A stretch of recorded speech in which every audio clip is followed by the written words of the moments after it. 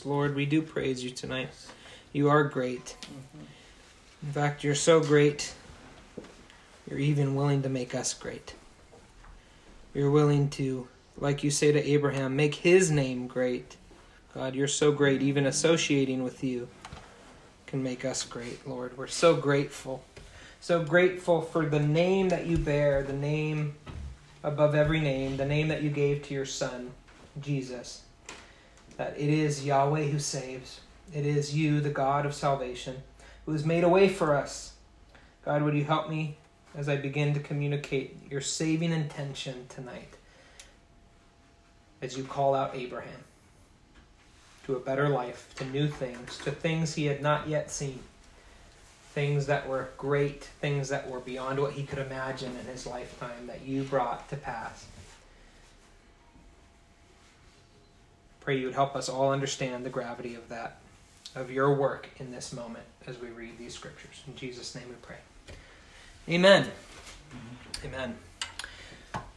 Well, we're still in Genesis. We're just transitioning now to the patriarchs, right? We've been in kind of this prehistory for the last, really since we started in February. We've been in these prehistory narratives, and now we're finally turning to kind of, it sounds weird to say because it's Abraham's day, but modern history, right? That's this time in which we can go back and have a historical record. We can find some of these, ages and times and the cities of that era. So it's pretty amazing that we're now in this kind of this historical period that we can actually look back, see into. But I realized last week, talking to Tyler and talking to my wife, talking to Monique, that I probably didn't connect what I had wanted to last week as well as I had hoped. But the reason we went through so much content last week, and it kind of seemed to go on, but the connection I'm trying to make for you is that the story of Noah leads us between the flood, which is the story of prehistory, to kind of this modern day, right? As what we're about to read, I'm just going to give you this list of names to summarize this next part of the genealogy. But what you see happening is that these kind of prehistory people who were living, it says 900, 800, 700 years. As we go down this list, Shem is really the last person who's standing in that prehistory position. And the stories of Noah that are leading, right? The story of him getting drunk, the story of Canaan's curse, the story of the Table of Nations, all of that is telling us how we got to the modern world, right? It's telling us, how did these people spread out over the face of the earth? What was it, right? The Tower of Babel. What's the importance of that story? It's telling us how we ended up in clans and tribes and nations with different languages. It's establishing a framework for humanity that we still understand today, right? It's going from these things that seem so almost mythical to us, right? The Garden of Eden, the flood, to what we consider, the modern age, what we can relate to, stories that we can understand from our own experiences in many ways, right? So this next part of the genealogy, this sermon tonight is called Land, Seed, and Blessing. If you know, the series title has been A Land, a Seed, a Blessing. And this is really the crux of the matter. When we get to the beginning of Genesis 12, we will hit the crux of the themes of Genesis, the major portion of it, and that's tonight, when we get to 12:1 through 9. But first we need to wrap up 11, which has more genealogical background of who these people are. So you'll see tonight, I said Land, Seed, and Blessing. That's the series title. And tonight's very key. It's very central to everything we'll talk about. Everything we have talked about from 1 to 11 in Genesis, and everything we will talk about for the rest of the book. So, we have, at the end of where we stopped, we're starting in 11:10, if you have your Bibles, or if you're looking up here. We're starting in chapter 11, verse 10. And this gives another piece of genealogy. It starts at Shem. Now, if you remember Shem, right, he's one of the three sons of Noah. You have Shem, Ham, and Japheth. And so it says, here's Shem, And Shem has a son, and his name's Arpachshad, right? And Arpachshad has a son, and his name's Shelah. And Shelah has a son, his name's Eber. Eber has a son, and his name is Peleg. And interestingly, in the earlier genealogy, it says that he's named Peleg, which means to divide, because in his day the earth was divided. What that is referring to most likely is Tower of Babel language, right? The dividing of the peoples, the separating of them. The earth was spread, right? So it's possible there's the Tower of Babel in his day. Okay? He has a son, names him Ru. Ru has a son named Serug. Serug has a son named Nahor. Nahor has a son named Terah. And Terah has 3 sons named Abram, Nahor, and Haran. Okay, 3 sons. What's interesting is these turning epochs of time all relate to men with 3 sons, right? So this should tell us something, because we've seen men with 3 sons before, right? Where did we see it? We first saw it with Adam. He has Cain, Abel, and Seth. Now Abel's murdered, and Seth is the replacement child, is how they talk about him, right? He's named Seth because he was placed in place of Abel. But they have 3 sons. And then there's a new era when what happens? Noah. And Noah has 3 sons, Shem, Ham, and Japheth. And so when we get to Terah and we see, he has 3 sons, Abram, Nahor, and Haran, we should be thinking something big is about to happen. Something big happened with Adam, something big happened with Noah, and now something big is happening with Terah. Now, we know Abram really well. We don't know Terah, right? We really don't hear anything about him after this section. What's interesting, though, is every heading of the sections in Genesis is named for the father and talks about the sons. Right? If you've been following along, these are the records of, or the different sections of the book of Genesis. So these are the records of the heavens and earth at the beginning. Right? And then you had, these are the records of Adam. These are the records of Seth. You had, these are the records of Noah. And now you have, these are the records of the generations of Terah, of the descendants of Terah, his family record. But every time you have this family record, consistently, it's about his sons. It's about this person's sons. So this will be about Abram. It will be about, in a large part, it will also be about Lot, right? This character Lot we're going to be introduced to. But the same thing happens later on in Genesis when it says these are the records of Abraham. These are the records of Abraham. Maybe I'm mistaken. When these are the records of Isaac, when these are the records of Isaac, the stories are all about Jacob. And when you have these are the records of Jacob, what happens? The Joseph story starts.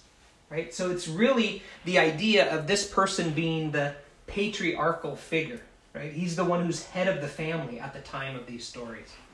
And so Terah, right here, is the head of the family when we get these stories about Abram. He's the patriarchal head.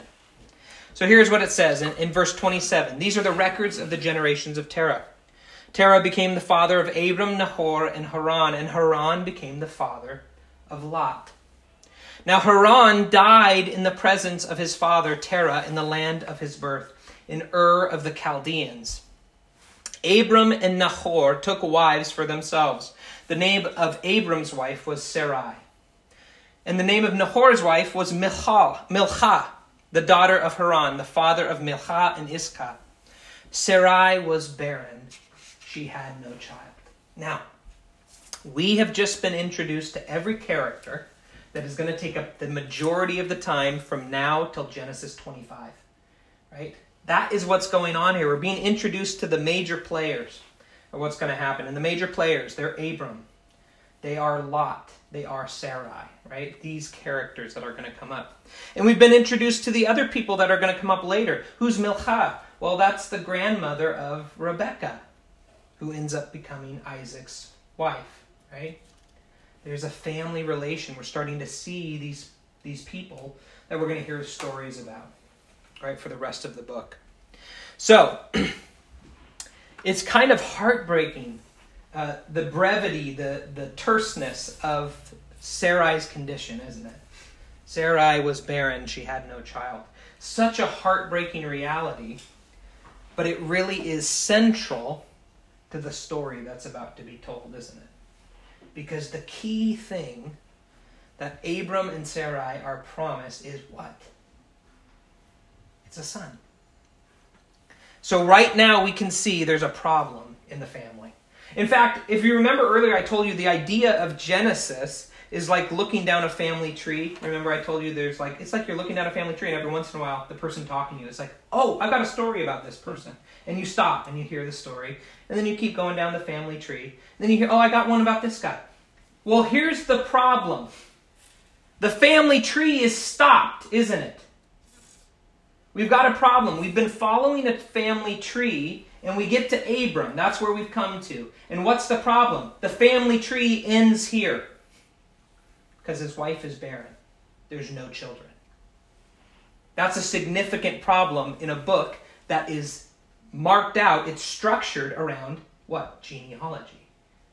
That's a severe problem if someone in the line of genealogy, of the line of the chosen people, the line of the elect, has no child. The line ends.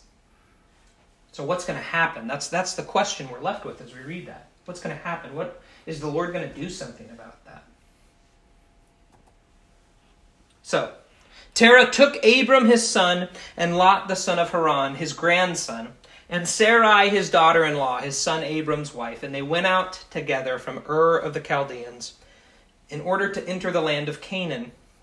And they went as far as Haran and settled there. The days of Terah were 205 years, and Terah died in Haran.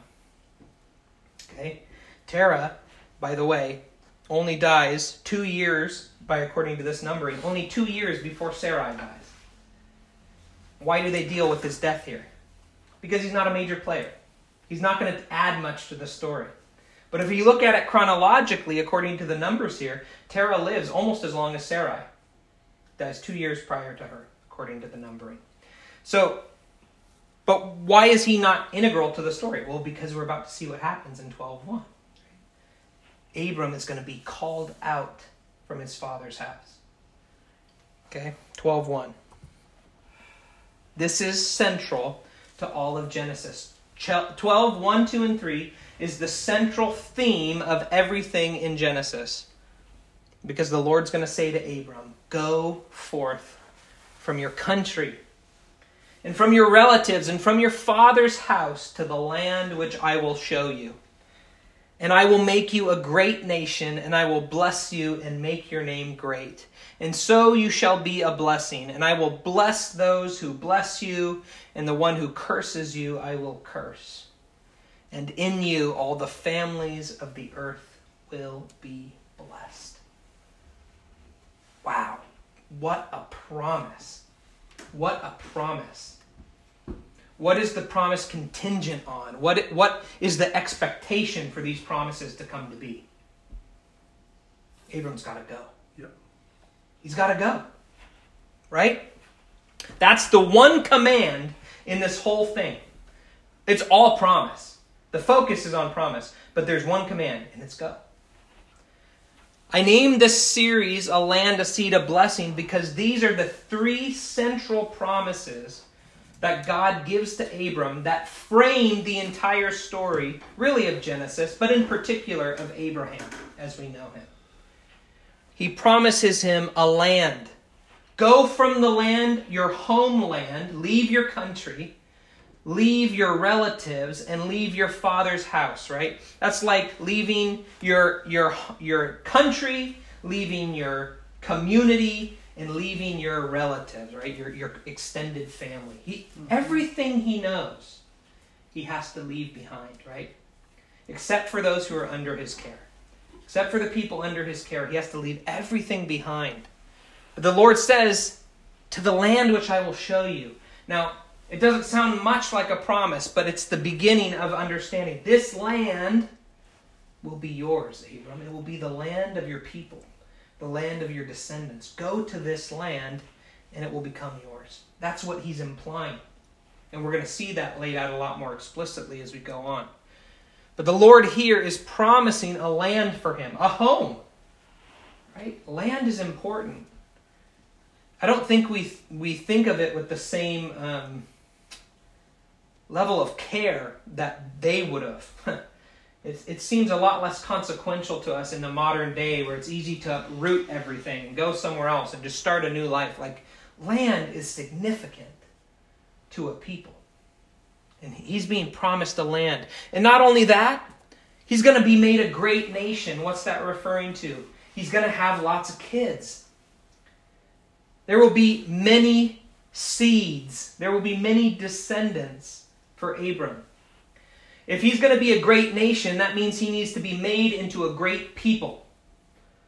And if he's going to be made into a great people, then he's got to have some kids. He's got to have the line continue. This is a seed promise. He's going to have descendants.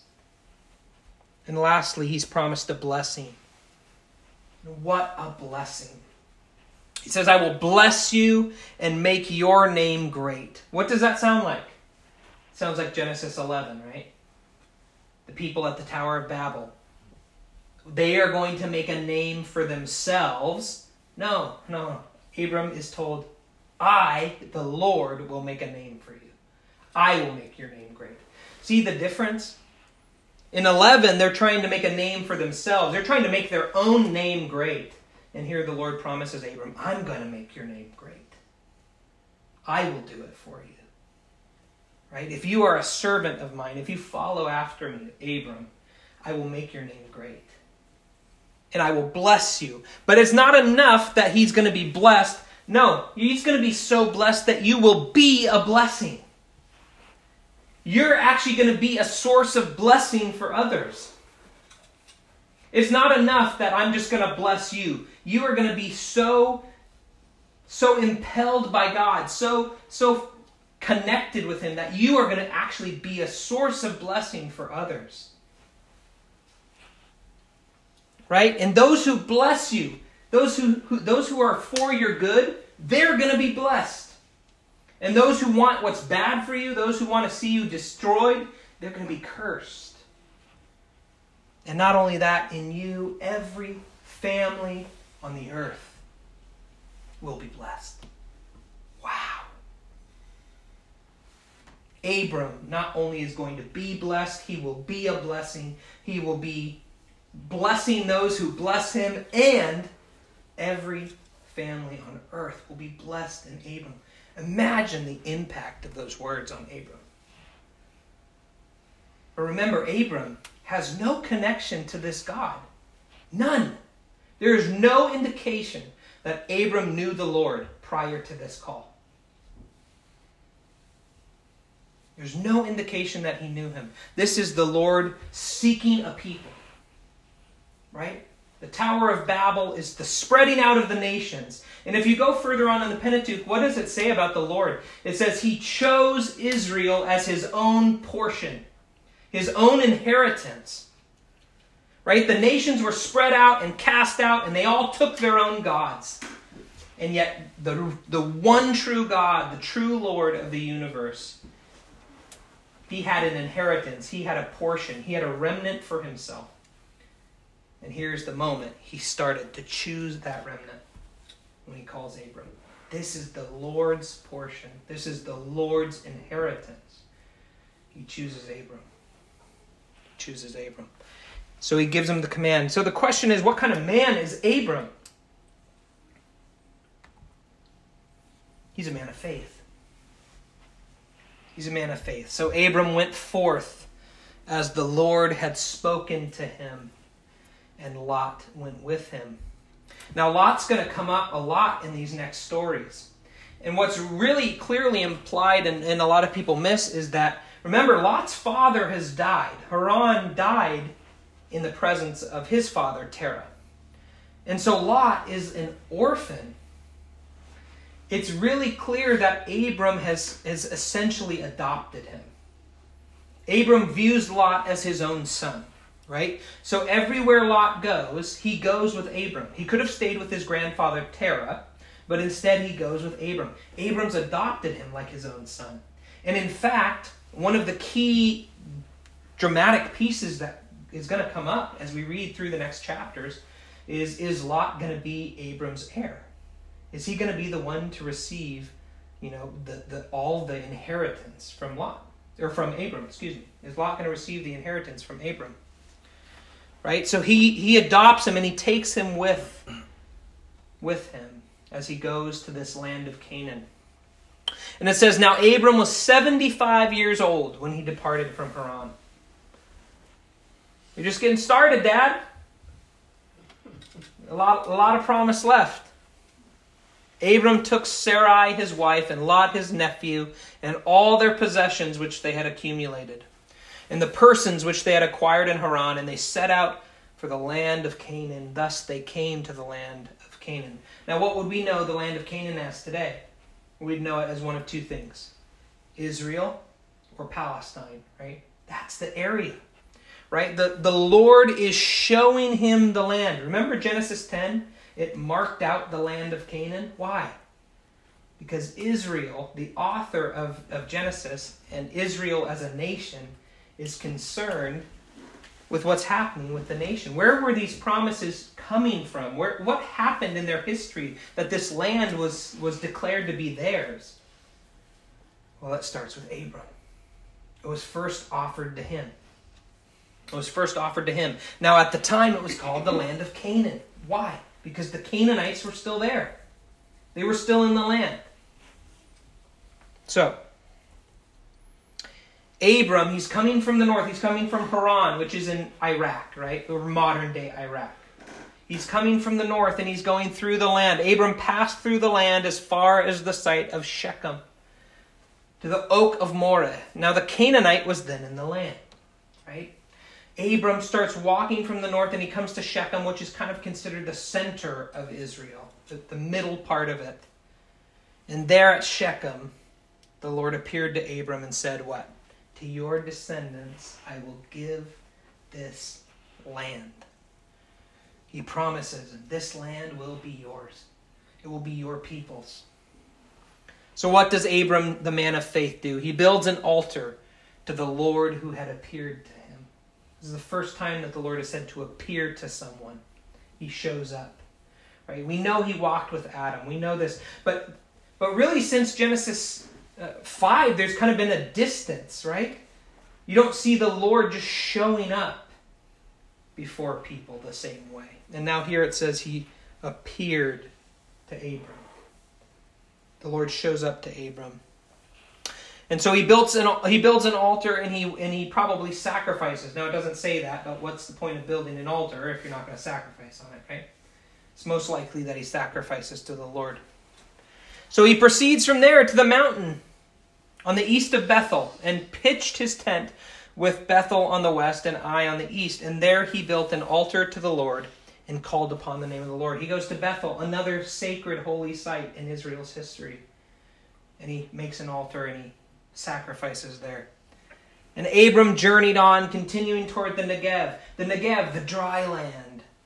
It's the south of Israel. It's the part where the wilderness wanderings were closest to, right? When they'd left Egypt.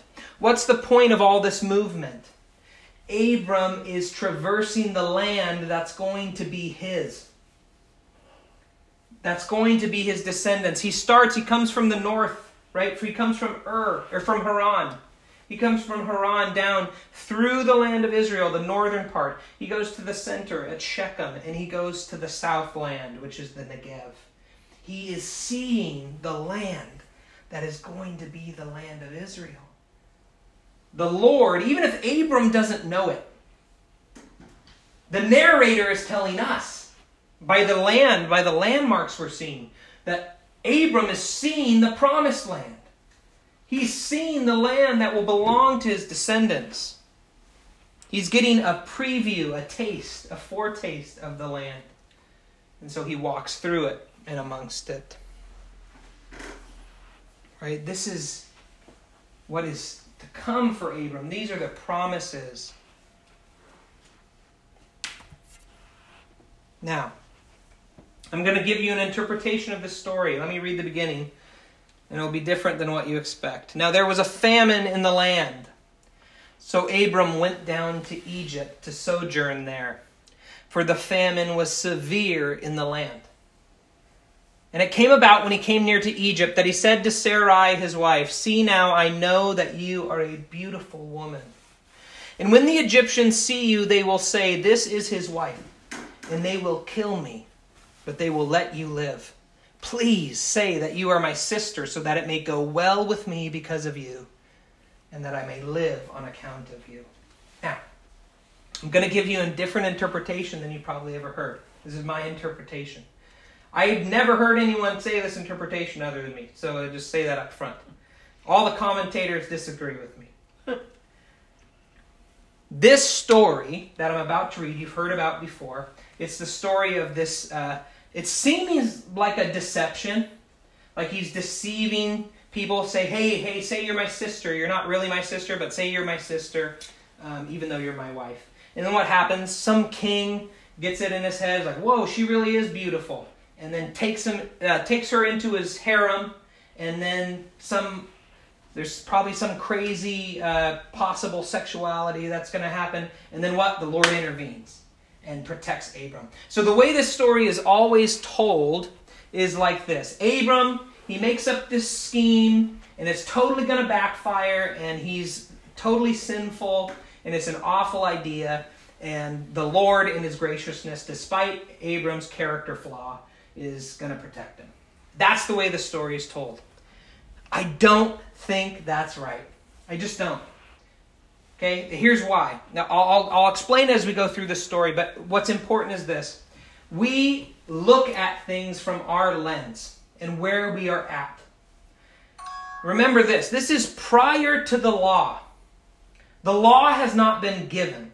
So things that we inherently intuit and assume, that is a bad thing, is not necessarily the case that Abram would have understood that. It's not necessarily the case. In fact, Abram is what? He's prior to the law. He's prior to Moses. He's prior to Sinai. Now, I'm not trying to say that what Abram did is necessarily not sinful. But I would say at most it's a sin of ignorance, not a willful, awful character flaw. Oftentimes we are doing what is necessary, or what we believe is necessary, to protect ourselves, to protect our family. And in fact, he was doing that in the first place, right? He left because of the famine. Often I feel like this story is told in the sense that Abram just doesn't trust God. If he trusted God for a descendant, if he really trusted God, he would be open and willing to just be like, this is my wife. This is my wife. And trust that the Lord's going to protect him.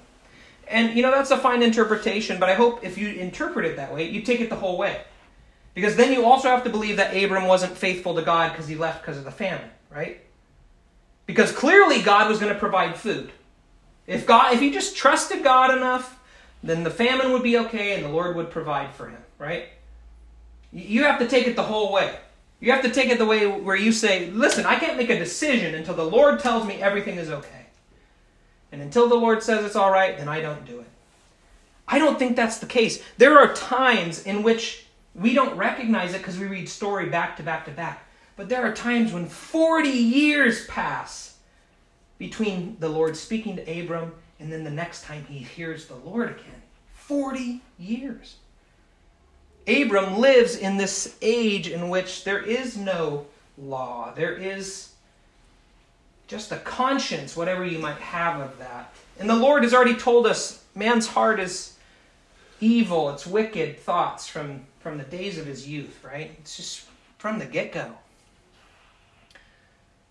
But I think what's going on is more significant than that. It's more significant than just the story of Abram's character flaw. There's something deep and meaningful going on here. And when we get to the end of the story, I'll explain it. So, what happens is, he comes up with a plot because he wants to protect his life, protect the life of his wife. So, when they came to Egypt, came about when Abram came into Egypt, the Egyptians saw that the woman was very beautiful. Pharaoh's officials saw her and praised her to Pharaoh, and the woman was taken into Pharaoh's house. Therefore he treated Abram well for her sake, and gave him sheep and oxen and donkeys, and male and female servants, and female donkeys and camels. But the Lord struck Pharaoh and his house with great plagues because of Sarai, Abram's wife. Okay. So Abram's in Egypt. And now the story goes in the traditional interpretation. It's just the Lord looking out for him, right? The Lord's bringing judgment on Pharaoh because he took Sarai. But Pharaoh really didn't know he was doing anything wrong. Right? He didn't know he was doing anything wrong. Of course, when he took Sarai, because he thought that it was Abram's sister, right? So the Pharaoh, when these plagues broke out, the Pharaoh calls Abram to him and says, "What is this you have done to me? Why did you not tell me that she was your wife? Why did you say she is my sister, so that I took her for my wife? Now then, here is your wife. Take her and go." Pharaoh commanded his men concerning him, and they escorted him away with his wife and all that belonged to him. So Abram went up from Egypt back to the Negev, he and his wife and all that belonged to him, and Lot with him. Now, the Lord has looked out for him, right? In the traditional interpretation, the Lord looked out for him, protected him, even though he made this awful mistake. And what's interesting is, what is this you have done? Does that ring any bells? Yes, it's the same thing the Lord said to Eve. What have you done? It's the same thing the Lord said to Cain. What have you done? And now Pharaoh says it to Abram. What have you done? So in the traditional interpretation, just like the Lord says to Eve, just like the Lord says to Cain, now Pharaoh is condemning Abram. He's condemning Abram because he did something wicked. And so we should just take Pharaoh's interpretation as correct. And that Pharaoh's the one who's moral and good. And Abram's the one in the wrong. And somehow the Lord's protected him. I don't buy that. I don't buy that. Why? I think a much easier interpretation is that these kings think they're gods. And they say the same words as the Lord as a foreign king to a prophet of God like Abram. That makes way more sense to me. I don't understand why we're supposed to look at Pharaoh's testimony and assume he's telling the truth. And Abram, of course, he doesn't say a word, which commentators say that's because it recognizes Abram's guilt. He doesn't say anything because he knows he's guilty. No. He's not saying anything because the main character of this story is not Abram, it's God. God's at work. This story is so random. Why is it placed here? Why is it here at the beginning? We just got these awesome promises. It looks like Abram's going to do awesome. He's a man of faith. He's a man who gets the promises and he goes when he's told to go. Later on, we're going to see he's the man who sacrifices his son when he's told to, or is willing to, right? In Genesis 22. Why would this story, if it's just Abram's character flaw, why would this story show up right at the beginning of Abram's story? What's going on is deeper than that. I made up a word to describe it. It's a pre-enactment. A pre-enactment. In theology, they use the term typology. It's a type. What they're saying is it's pointing to an event that has not yet happened, that is a greater version of it. What is this story of Abram in Egypt? It's the story of the Exodus. It's the story of the Exodus. Abram goes into the land of Egypt, and Pharaoh takes his wife from him. And really, she's in bondage to him, isn't she? She's in his harem. And it requires the Lord to free her from Pharaoh's oppression. How does he do it in this story? He sends plagues on them. Does that sound familiar? He sends plagues on Egypt, and then what happens? They're sent out. They're sent out. But they're not sent out with nothing. How are they sent out? with all the stuff Pharaoh had given him, sheep and oxen and female servants and camels and all these things. Does that ring any bells? Here's Exodus 12, the story of the Passover. Then he, this is Pharaoh, he called for Moses and Aaron at night and said, "Rise up, get out from among the people, both you and the sons of Israel, and go worship the Lord as you have said. Take both your flocks and your herds as you have said, and go, and bless me also." The Egyptians urged the people to send them out of the land in haste, for they said, "We will be dead." So the people took their dough before it was leavened, with their kneading bowls bound up in the clothes on their shoulders. Now the sons of Israel had done according to the word of Moses, for they had requested from the Egyptians articles of silver and articles of gold and clothing, and the Lord had given the people favor in the sight of the Egyptians, so that they let them have their request. Thus they plundered the Egyptians. The story of Abram and Sarai in chapter 12 is the story of the Exodus. You're getting a pre-enactment, as I called it, of the story that looms large over everything, as I told you at the beginning of this series. The story that looms over the whole book of Genesis is the story of the Exodus, the defining of the people of Israel. When you read the story of Abram and Sarai, it's not a story about Abram's character flaw. It's a story that shows us what's going to happen in the Exodus. It's a story that is focused on the fact that this event is going to happen again and again and again. Right? You see these things. You see these patterns. Abram is walking through the story of his descendants before they were even there. He goes to Egypt. There's oppression. There's the Lord. There's the Pharaoh who acts like a god. Says, "What is this you have done?" Just like the Lord has said. And the Lord sends plagues on Egypt. And of course, what's that do? He lets Sarai go. He lets the people go. And then he sends them out with their plunder. Just like Exodus.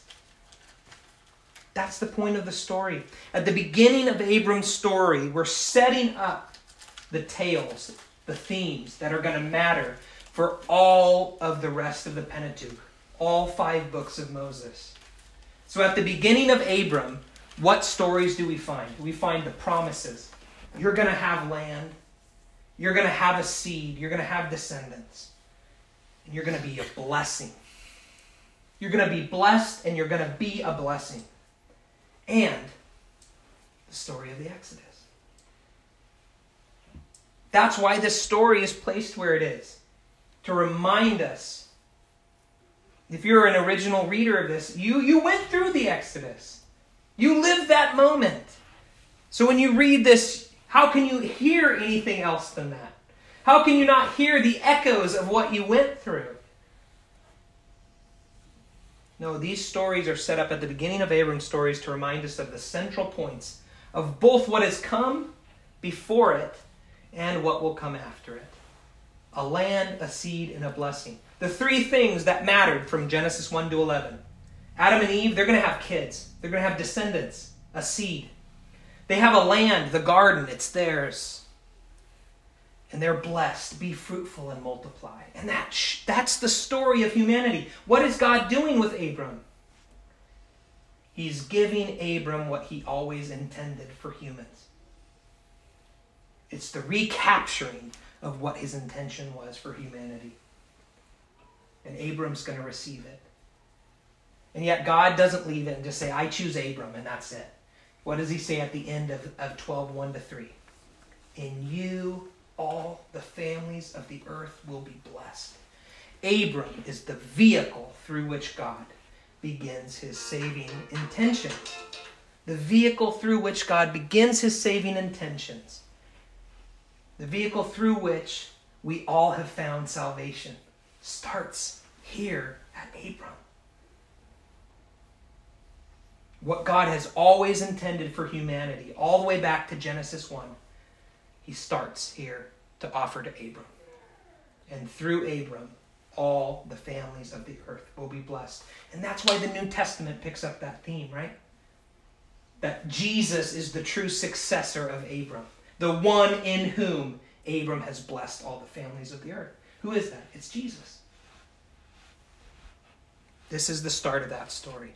So at the beginning, it tells us, hey, just as I said in Genesis 1 through 11, these three things are what I wanted for humanity. A land, a seed, a blessing. I'm going to give it to Abram. And I'm going to tell you about the Exodus before it happens. I'm going to let you know the story. I'm going to let you know the story because I'm going to redeem a people. I'm going to redeem a people that will become mine. You're not going to hear about it yet, but you will. Those central points are set up at the outset of the story. Genesis 12, 1-3.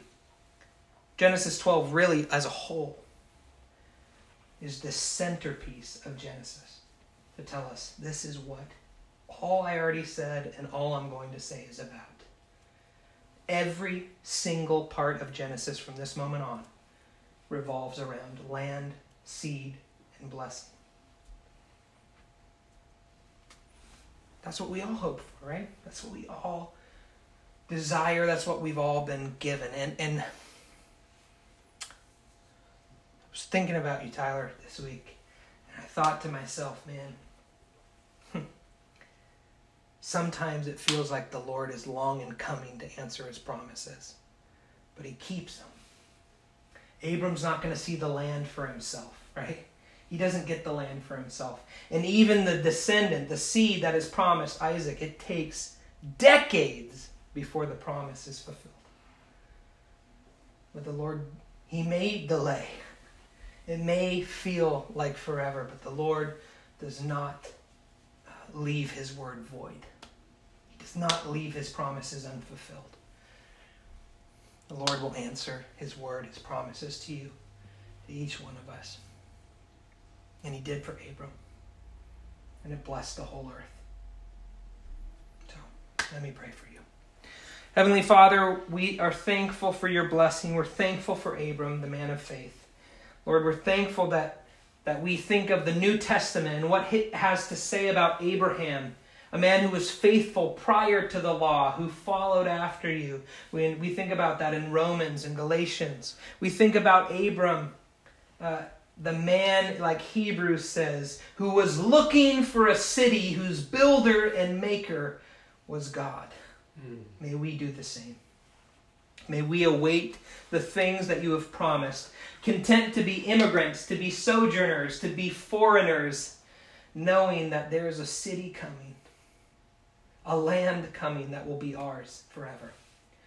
Lord, we trust that in you, the seed that we have required, the family, the descendants, the community that you have offered is what we've always needed. It's true human community. And Lord, we know we have been blessed. We know we have been filled with your Spirit. We know we have the very presence of you, the highest of all blessings, the presence of God walking among his people. We know you've given your Spirit to us, and so that blessing remains. And we know that we're called to be a blessing to others, to offer up what you have to give to others as well, and invite them into it. Lord, help us to be a blessing to others in the same way you've blessed us. We pray all these things in Jesus' name. Amen.